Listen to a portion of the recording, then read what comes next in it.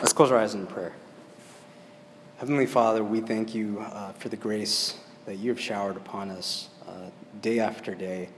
When we feel weak, when we're trembling, when we're discouraged, you bring light into our situation, and you remind us that in every moment you are upholding us. You stiffen our spines, and you keep us moving forward.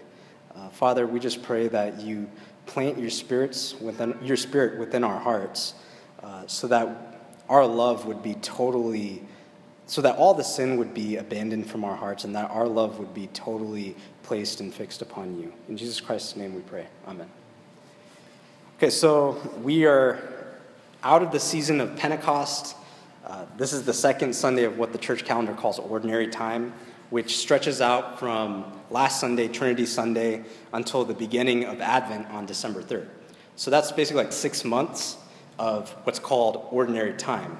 And in Ordinary Time, we don't order our hearts by living into Jesus' story as we do in the 6 months from Advent to the end of Easter at Pentecost. So you're Martha, so you kind of know the whole church calendar thing. I explain it sometimes for people who aren't as familiar.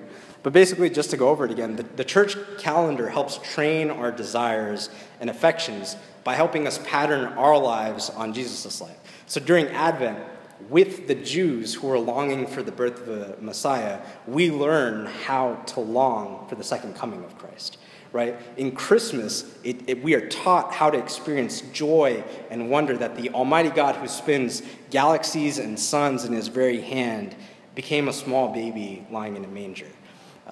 In Epiphany, we learn, like with the Magi who come bringing gifts, like John the Baptist who baptizes Jesus, we learn to have our eyes unveiled when we look at this Jesus. He's not just another person, he's the light of the world. With Lent, we're taught to prepare for the sufferings of this life and to see our sufferings as a participation in the sufferings of Christ who went to the cross. Good Friday teaches us how to despair, how to feel abandonment in a holy way, knowing that our abandonment will never compare to Christ's abandonment on the cross when he was totally abandoned, even by God the Father. And Easter teaches us that Christian life springs forth from the triumph of resurrection and the defeat of the grave. And Pentecost, which we celebrated 2 weeks ago, teaches us that the Spirit is real. I mean, sometimes in like CSI Martha churches, we don't like to talk about the Spirit that much. That sounds too Pentecostal, right? But the Pentecost is real. The Spirit is real. He dwells in our hearts, and God is truly present even when just 2 or 3 of us gather in his name. We should expect heaven to break out into earth among us. So after 6 months of this intentional focus on Jesus' life, from Advent to Pentecost, we have basically, that time could be called extraordinary time. We enter into these 6 months of ordinary time. And it can feel like a letdown. It can feel kind of dry, because now you don't have anything like punching through and telling you this is how you should be feeling right now. Because now we try to live into the story of the church after Pentecost, the story of us now, where we confess Jesus is ascended. We can't see him anymore, but we believe, we hope he's here. And the Spirit dwells in our hearts, but sometimes we don't always feel like that. And it's supposed to knit us together into a real community, but sometimes we don't feel like a real community. And the whole time we're doing that, during the 6 months of ordinary time, we should face the nagging doubt in the back of our mind.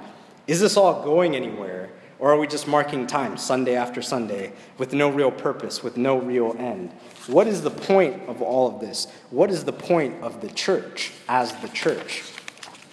And it's in the hope of answering that question that we have decided that for the next 20 weeks, we are going to be looking from now until the beginning of Advent in December 3rd at the book of Acts of the Apostles. 28 chapters, so we're going to go through it, sometimes 2 chapters at a Sunday because we only have 20 weeks. And the book of Acts basically tells us the actions of the church, how the church behaved after Jesus' resurrection, ascension, and the sending of the Spirit at Pentecost. What is the church for? So, like I said, we're examining the book of Acts. Today we're going to be looking at Acts chapter 1 and 2 and seeing what it tells us about the purpose of the church. And whenever you read a story or a novel, oftentimes you will find that the key themes and plot points are outlined and foreshadowed right at the beginning of the book. So you think of A Tale of Two Cities, right? It was the best of times, it was the worst of times. And really, that one opening line summarizes the rest of the book. You see the utter depravity, the hopelessness of man. But in the midst of that, you see pure beauty at the end. Have you read the book? Yeah. At the end, yes, Sidney Carton doing something so gracious as to die in the place of another person. That's the end of the book, right? So you see the very best and the very worst at the same time. And in the exact same thing happens with the book of Acts. When we look at the first 2 chapters, we see the major themes and plot points are all summarized right here. So when we look at this chapter, we see that Christ founds a new world. The task of the church is not itself to change the world. The task of the church is to bear witness to the world that God has already changed the world because of Jesus Christ. And so now we invite everyone to enter into this new world through which we are looking at everything through gospel lenses by the power of the Holy Spirit. And secondly, therefore, and this is kind of complicated, and I hope to show you this without taking up too much time. Secondly, the task of the church is to implement the resurrection of Christ in anticipation of the final reconciliation of all things in the new heavens and new earth. Because, right, we've talked about this here in the last few Sundays. I know this is your first time. But the point is not for individual souls to be evacuated from the earth and go to heaven. That's not the point of the biblical scripture. The point is that heaven is coming down to earth. And we are telling everyone, hey, heaven is coming to earth. Live in that reality now. Make way for our God who is coming to be king. Jesus Christ is already ruling, but one day God will be all in all, and it will be present to everyone. That's the picture we see at the end of Revelation 21 and 22. So let's dig in, start with Acts chapter 1. And the book of Acts is written by Luke, who was a companion of Paul. It's kind of a sequel to his gospel. And so let's start with Acts chapter 1, verses 1 to 5. In the first book, Theophilus, I wrote about all that Jesus did and taught from the beginning until the day when he was taken up to heaven, after giving instructions through the Holy Spirit to the apostles whom he had chosen. After his suffering, he presented himself alive to them by many convincing proofs, appearing to them during 40 days and speaking about the kingdom of God. While staying with them, he ordered them not to leave Jerusalem, but to wait there for the promise of the Father. This, he said, is what you have heard from me. For John baptized with water, but you will be baptized with the Holy Spirit not many days from now. So notice what's happening here. Jesus has risen from the grave, and then he appears to the disciples, the apostles. But look at verse 2. Even though he's appearing, he has to convince them. He has to convince them with many proofs, because they're not sure. Like, if someone I knew died, showed up to me, I'd be like, am I going crazy right now? Is this an illusion? Is this a ghost? How do I really know that you rose from the dead? That's, the story of Thomas, right? He needed to touch Jesus. And he tells the disciples to stay in Jerusalem so that they can receive the Holy Spirit. And then you read on, and as he's teaching them, he's lifted up on a cloud and ascends to heaven. And I know that's a weird picture to us, but let me just read it. Acts chapter 1, verses 9 to 11. When he had said this, as they were watching, he was lifted up, and a cloud took him out of their sight. While he was going and they were gazing up toward heaven, suddenly 2 men in white robes stood by them, and they said, Men of Galilee, why do you stand looking up toward heaven? This Jesus who has been taken up from you into heaven will come in the same way as you saw him go into heaven. Now what's interesting about this passage is that it shows us the ascension from the standpoint of earth. And it's kind of weird to us, this idea that there's like this cloud and he goes up into the sky, because as scientific people, we know that if you just go into the sky, you're going into the black of space. So what's happening here? Like, is Jesus going back into space? Is he spaceman? No, actually no. This is a callback to an Old Testament prophecy where the prophet Daniel has a vision of this same event, but from the standpoint of heaven. This is a picture of Jesus entering into another dimension, another reality that we call heaven. And so this is Daniel in chapter 7, verses 13 to 14. In my vision at night I looked, and there before me was one like a son of man, coming with the clouds of heaven. He approached the Ancient of Days and was led into his presence. He was given authority, glory, and sovereign power. All nations and peoples of every language worshipped him. His dominion is an everlasting dominion that will not pass away, and his kingdom is one that will never be destroyed.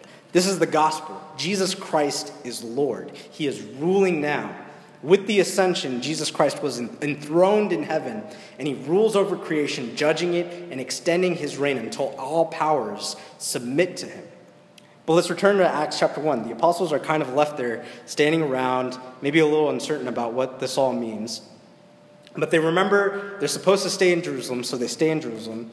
And the book of Acts in chapter 1 tells us, while they were staying together praying, they were just a community of about 120 people. So in all the world, only 120 people at that time confessed that Jesus Christ was Lord of the universe. And Peter stands up among them and he tells them, hey guys, we used to be 12 witnesses who knew Jesus from the beginning of his baptism right up until the moment of his ascension. Now there's only 11 of us, obviously, because, Judas hung himself. So we got to replace him. So they choose lots, and they select another person who had been with them from the very beginning to kind of step into that role of the 12th witness, and that was Matthias. And then we come to Acts chapter 2. So this community of 120 people is being faithful to what Jesus has told them. They're staying in the upper room of a house, and they're praying. And while they're praying during the Feast of Pentecost, the Holy Spirit comes down upon them. Now, I've already talked about the coming of the Holy Spirit in the past few weeks, so I'm not going to go into too much detail on that specifically. But as the disciples are praying, the fire falls down upon them, right? And the Spirit descends, and they begin to prophesy. And there's such a big commotion, there's such a big noise that the people who have come into Jerusalem to visit for the feast, they come to this house to see what's going on. And a lot of these people are Jewish, but it's kind of like the Indian diaspora, right? We grew up in America, we mostly speak English. Or there are, some Indians in France, they speak French, blah, blah, blah. So these Jews, a lot of them grew up in Arabia. They speak Arabian. They grew up in Persia. They speak Persian. And they hear this community of 120 people praising God in their own language, and they're amazed at it. That's speaking in tongues, right? And they ask each other, what could this mean? But some people scoff at them and say, oh, these guys are just drunk. Look at these poor fishermen. These are poor people mostly. They must be at the bottle at like 9 a.m.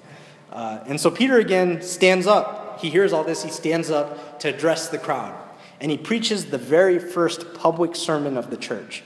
And what is the content of his message? I'd encourage you to read it for yourself. It's not that long. It's Acts chapter 2. But this is the very first gospel message. He says, Jesus Christ is the Messiah, descended from the line of David. He came preaching the nearness of the kingdom of God and did many signs, but the rulers and authorities executed him. But while the powers of the world killed him for evil, God meant it for good, for our good, to purchase us from destruction. And God raised Jesus on the third day, and now he's ascended to the throne of heaven, and he's judging the world. And he ends with that. He is judging the world right now. And the people ask, what are we supposed to do to save ourselves? And Peter tells them, repent, believe, and be baptized. So Peter preaches to this crowd by the power of the Spirit, and that day 3,000 people are baptized and saved. And so here we come to the end of chapter 2 of Acts. They devoted themselves to the apostles' teaching and fellowship, to the breaking of bread and the prayers. Awe came upon everyone because of the many wonders and signs that were being done by the apostles. All who believed were together and owned everything in common. They would sell their possessions and goods and distribute the proceeds to all as any had need. Day by day, as they spent time together in the temple, they broke bread at home and ate their food with glad and generous hearts, praising God and having the goodwill of all people. And day by day, the Lord added to their number those who were being saved. So this is the first point. Jesus Christ birthed a new reality at the cross. He brought forth a new world order. So the purpose of the church is not to change the world, because the world has already been changed. The purpose of the church is to be witnesses to the change. So I was just talking about Luke's picture of the ascension. Matthew's gospel gives us a different picture of the ascension, and it tells us that Jesus commissioned his disciple with these words: all authority in heaven and earth has been given to me. Go therefore and make disciples of all nations, baptizing them in the name of the Father and of the Son and of the Holy Spirit. So remember, Luke had portrayed Jesus' parting words to the disciples before the ascension in this way. It is not for you to know the times or periods that the Father has set by his own authority, but you will receive power when the Holy Spirit comes upon you, and you will be my witnesses in Jerusalem, in Judea, in Samaria, and all the ends of the earth. So the reason why I'm telling you this is that when we put these two narratives together, we see that the task of the church is to be a witness to Jesus' authority and power throughout the world, and to make disciples from all the nations into the way of Jesus. So to give greater context to this task and to understand why the disciples, they're asking, before Jesus says that, they're asking Jesus, when are you going to restore the kingdom to Israel? To understand why the disciples were asking that, we have to keep in mind another prophecy from Daniel. So do you remember the story of Nebuchadnezzar's dream of the statue? You probably will once I say this. He dreamt of a statue of gold, silver, bronze, iron, and clay. Like, so the head was gold, the chest was silver, the belly was bronze, the thighs were... No, you don't remember. It's fine. All right, so there was... Trust me, it's in Daniel chapter 2. There is this prophecy. And that statue that he sees is smashed by a stone that was cut out of a mountain, but not by human hands. So it's kind of a weird picture. There's a stone, there's a mountain nearby the statue, there's a stone cut out of it, but not by human hands, and it falls on top of this statue and crushes it. And then that stone grows until it fills the whole earth. And Nebuchadnezzar is really troubled. He's like, Daniel, explain to me what this dream means. And Daniel explains it to him. The statue represents the empires of the world. All around us, there are political authorities and spiritual realities behind those political authorities. And one after another they come, believing that they have a manifest destiny to rule the world the way that they see fit, and to treat people the way that they see fit. So first come the Babylonians, then come the Persians, then the Greeks, then the Romans. And if you keep on going down the centuries, after the Romans, there are the Gauls, right? The barbarians, the British, the Americans, even today. There are empires in this world that rule the world. On it goes. And if you are one of the people constantly being conquered, like the Jews, then you long for a day that God is going to come and wipe out the violent empires that are oppressing everyone. You long for the day that God will come and create a new civilization, one based not on power and might makes right, but on justice and peace and healing. That was the dream of the Hebrew prophets. If you read Isaiah, it's full of that. And Daniel foresaw a day in this vision. He tells Nebuchadnezzar, what your vision means is that there is a day coming when the idolatrous empires that rule the world will be crushed by a stone cut from a mountain, but not by human hands. And this stone is going to be a kingdom that grows until it fills the whole earth. And Jesus Christ is that stone, cut from the mountain, very God of very God, who comes down by the power of the Spirit to crush the empires of evil and establish a kingdom of justice and light that stands forever. He established that kingdom on the cross and with his resurrection. This kingdom is built on a new foundation, not on power, not on the backs of conquered enemies, but by a man who comes to die out of love for enemies, a man who sacrifices himself out of love. This is a new civilization, the kingdom of God. There are many debates on the exact relationship between the church and the kingdom of God, and I'm not going to get into that there because it's really academic. But the point is, what the scriptures I was reading to you before show us is that all believers are witnesses to the reality that Christ really has founded this new kingdom. We believe that. He has ascended and reigns. That's a crazy thing to tell people if you really think about it. You think that a Jewish guy who was basically homeless and died naked on a cross, tortured to death, is the risen king of the universe. This entire, not just this like small rock of a planet, but the entire universe. And we Christians are people who say, yeah, that sounds right to us. We're witnesses to that.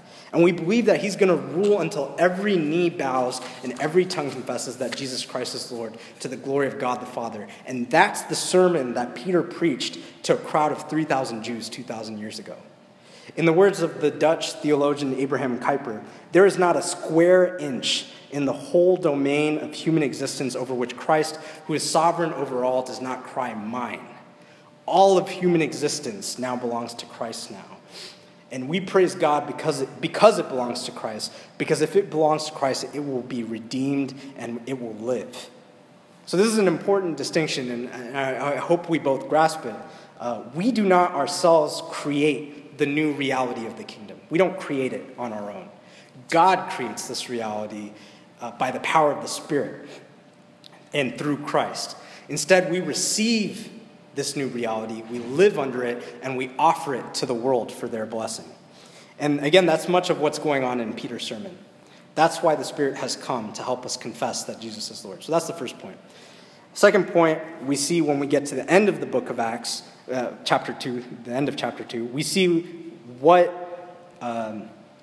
implementing the resurrection looks like. That's the second point. So let me read that again to help make sense of that. Verses 42 to 47. They devoted themselves to the apostles' teaching and fellowship, to the breaking of bread and the prayers. Awe came upon everyone because many wonders and signs were being done by the apostles. All who believed were together and had all things in common. They would sell their possessions and goods and distribute the proceeds to all as any had need. Day by day, as they spent much time together in the temple, they broke bread at home and ate their food with glad and generous hearts, praising God and having the goodwill of all the people. And day by day, the Lord added to their number those who were being saved. We need to understand this. Our witness to the world that Jesus is Lord is not only in what we say. It's not. I think in a lot of Christianity in the modern world, we privatize our Christianity, right? Like, so I'm a Christian, but it doesn't necessarily affect the rest of the way that I live. It's kind of a private belief. But Christianity is a public faith. If we believe that Jesus is Lord, then that means that our sins are forgiven, our debt is paid on the cross, death and the devil no longer have any power over us, and we live without fear. And that has implications for everything about the rest of the way that we live. It's a public faith. So it's not in just what we say, but in how we live. We Christians are like people sent from the future, new creation, where God has made everything perfect. By faith, we live as if the new creation were already pressing into the present here, now through us. So what does that mean? It's an interesting thought, but what does that mean? To live as the new creation and to offer the new creation to the world. I believe what it means is that the task of the local church is to witness to the world the truth of who Jesus is by implementing his resurrection today as an anticipation of the perfection of the world that is coming at the end of time. So I think Paul makes this clear at the end of his long argument on why resurrection is so central to Christian faith in 1 Corinthians chapter 15.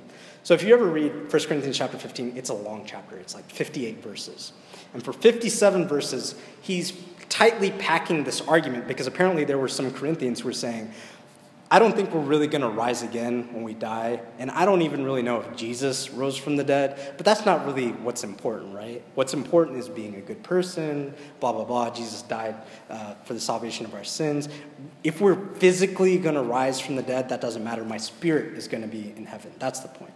And Paul is saying, no. He's saying, if the resurrection of Jesus Christ is a lie, he says our faith is worthless and we are, of all people in the world, to be pitied as fools. Because all of our hope is based on the idea that it's not just my spirit that's going to be saved. It's my physical reality that's going to be saved. I will be raised from the dead. And that has implications for this world. This physical world around us, it's not going to be burned up. It's going to be redeemed somehow. Heaven and earth are going to unite.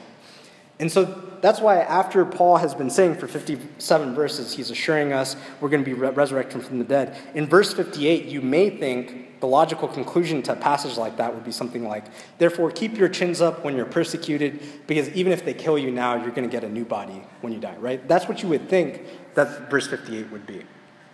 But that's not how Paul concludes. Instead, he says something very interesting. He writes in verse 58, therefore, my beloved, be steadfast, immovable, always excelling in the work of the Lord, because you know that in the Lord your labor is not in vain. So why does he end it like that? And I think Paul here is hearkening back to the message. All of Scripture is so interrelated. And if you don't see how all the connections come, sometimes you miss some of these connections. And Paul here is hearkening back to the message of Ecclesiastes, the book of Ecclesiastes, where the teacher throughout the book says, vanity of vanities, all is vanity. I don't know if you've ever read the book of Ecclesiastes. It's really interesting, and it's really, really depressing. Because the point of the book is this: there is no point to anything because of death. That's the central, vanity, everything. Yeah, vanity of vanity. Everything is vain. Your work, it's vain. Because either you're going to work until you're old, and then you're going to die. And now you can't enjoy the fruits of your work anymore. And even if you say, well, it's going to go to my children, well, your children may be good, or they may be bad, but they're also going to die. And eventually, your line is going to run out. The statistical odds are high that your children and your descendants are not going to remember you. So what is the point of anything? Existence is meaningless. In a world governed by death, our families, our labor, and our entire lives can lose meaning. On a long enough time scale, there's only death, and everything is meaningless. And so what Paul is doing in 1 Corinthians chapter 15, verse 58, is to point out that if the resurrection is true, then nothing is meaningless, because death is not final. The resurrection infuses all of our activities with meaning and significance, cosmic meaning and significance.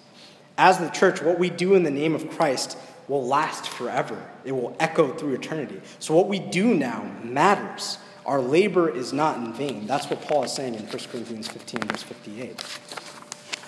So, as the church, we live after the time of Pentecost, when we are given the Spirit, but before the time of what's called parousia, the appearing, when Christ will appear again, the second coming.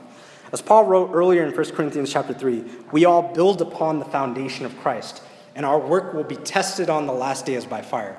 The gold, silver, and precious gems in our work that we spend our lives building, it's going to be purified and redeemed and mysteriously somehow included in the new creation, and the builder will be rewarded. But all that we build that is wood, straw, and hay will burn up, and the builder will suffer loss. I encourage you to read 1 Corinthians 3 to see that. And so our task in this in-between period, between Pentecost and the second coming, is not to build the kingdom, because we don't build the kingdom, Christ builds the kingdom, but to build for the kingdom. As the church, we implement the resurrection of Christ so as to anticipate the final new creation. So as I said, these first few chapters are a preview of themes we're going to see throughout the rest of the book. And in the book of Acts, over and over again, we're going to see example after example of how the early church implemented the resurrection. And we're going to talk about each of them in more detail. Peter and Paul healing the lame man. Peter and John, healing the lame man. Paul driving out the demon from the slave girl. Peter realizing that salvation is not for the Jews only. He overcomes his racism, and he preaches to the Romans, to the Gentiles too, the people who are oppressing him. Paul confronts the principalities and powers when he comes to trial in front of the Roman courts. The church in Jerusalem provides for all the orphans and widows and poor in their midst. This is all the work of implementing the resurrection. And just like Jesus, I think beautifully, the first martyr, Stephen, dies loving and forgiving his enemies. That's the last words out of his lips before he dies. Because of Christ and through the Spirit, the church bears fruit before God for the blessing of the world. This is what it means to implement the resurrection. It's by being a people who really believe and who prove in the way that we live our lives that Jesus Christ is Lord and that the kingdom of God truly is present amongst us. And so mission is at the very heart of the life of the church. The church should not be mostly concerned about its own inner lives and programs. I know, in our church, we get caught up with a lot of programs that are happening. I know at Martha Church, you guys have Sports Day, which is a huge deal, and it's really cool. But the church doesn't exist for its own internal life. The church lives for the sake of the world. As Jesus was to Israel, so the church is to be to the world as an extension of Christ. So it's not easy to make a straightforward answer as to how our work in the new creation will be included by grace. But we have some assurance that when we feed the hungry, and when we clothe the naked, and when we house the homeless, as Christ tells us in Matthew 25, when we bring beauty to the world through music, through art, when we labor in our workplaces, somehow mysteriously, when we do that and commit it to the name of Christ, none of it will be wasted. All of it will be meaningful and redeemed in the new creation, and it will echo throughout eternity. That's what we're promised. Christians are those who have confidence that because of the resurrection, everything that we do has meaning before God. So N.T. Wright summarizes his thoughts on the connection between the mission of the church and the resurrection of Christ and Pentecost in his book, The Challenge of Easter. And I think that's a good way to close this first sermon on Acts, chapters 1 and 2. So this is N.T. Wright. Our task as image-bearing, God-loving, Christ-shaped, Spirit-filled Christians following Christ and shaping our world is to announce redemption to the world that has discovered its fallenness, to announce healing to the world that has discovered its brokenness, to proclaim love and trust to a world that only knows exploitation, fear, and suspicion. Humans were made to reflect God's creative stewardship into the world. Israel was made to bring God's rescuing love to bear upon the world. Jesus came as the true Israel, the world's true light, and as the true image of the invisible God. He was the true Jew, the true human. He has laid the foundation, and we must build upon it. We are to be both the bearers of his redeeming love and of his creative stewardship, to celebrate it, to model it, to proclaim it, to dance it. So because of the resurrection of Christ, the church is a community of renewed human beings able to bear the image of God again. This image of God, which is Jesus Christ, transforms our hearts so that we participate in his ministry of reconciliation as a church of renewed worship and mission. That's the message of the book of Acts as a whole, and we're going to continue with that for the next 19 weeks, and that's the purpose of our church today. Let's stand and affirm the Apostles' Creed together. The Apostles' Creed is the creed of faith that binds us together with the faith of our forefathers and with the faith of our future children.